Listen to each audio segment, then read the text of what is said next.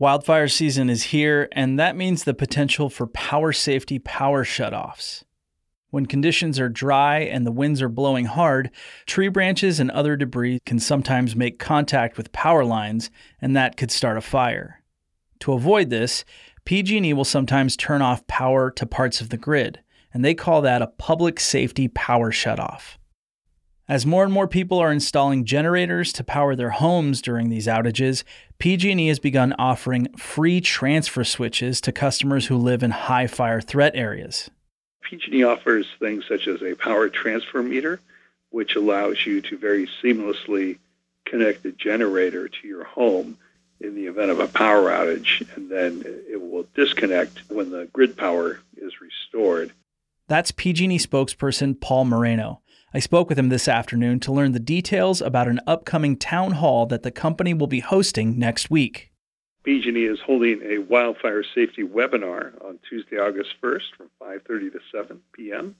We will be talking about the wildfire season update and an overview of resources that are available to customers to help them prepare for any safety outages. We're going to be talking in more detail about some of the many resources PG&E offers customers, particularly customers that live in high fire threat areas and may experience prolonged power outages.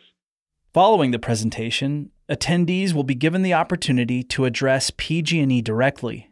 We do take questions. Questions can be submitted, and they will be answered.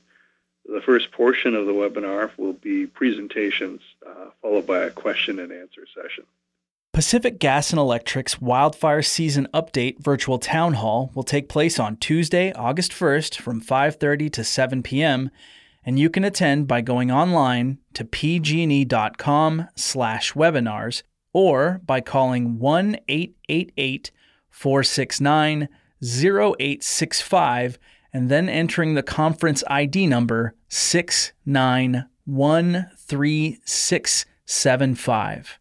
Again, that number 1-888-469-0865, ID number 6913675.